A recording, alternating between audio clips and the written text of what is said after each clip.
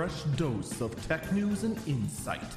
This is the Early Burb Briefing. It is Monday, January 17th, 2022. This is the Early Burb Briefing. I'm Eagle Falcon. How about a fun story? For the most part, I didn't really pay too much attention to the failed launch of Battlefield 2042.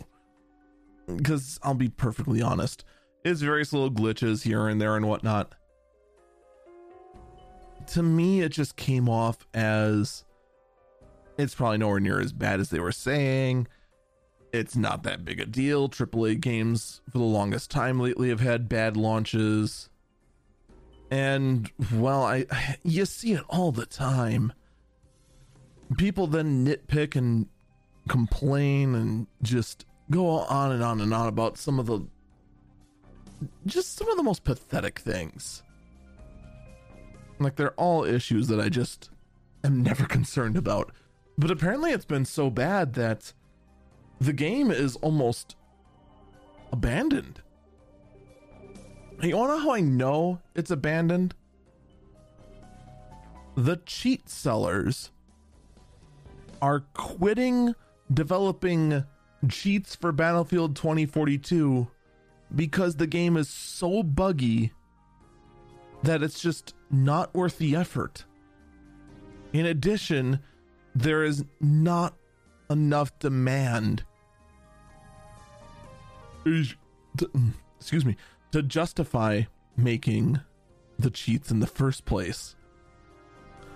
All right, well, you got to give EA and DICE some credit. They solved cheating.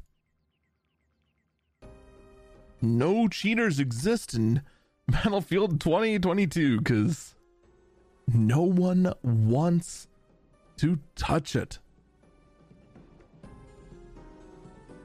You can't make this up. That's apparently how bad things are in Battlefield 2042.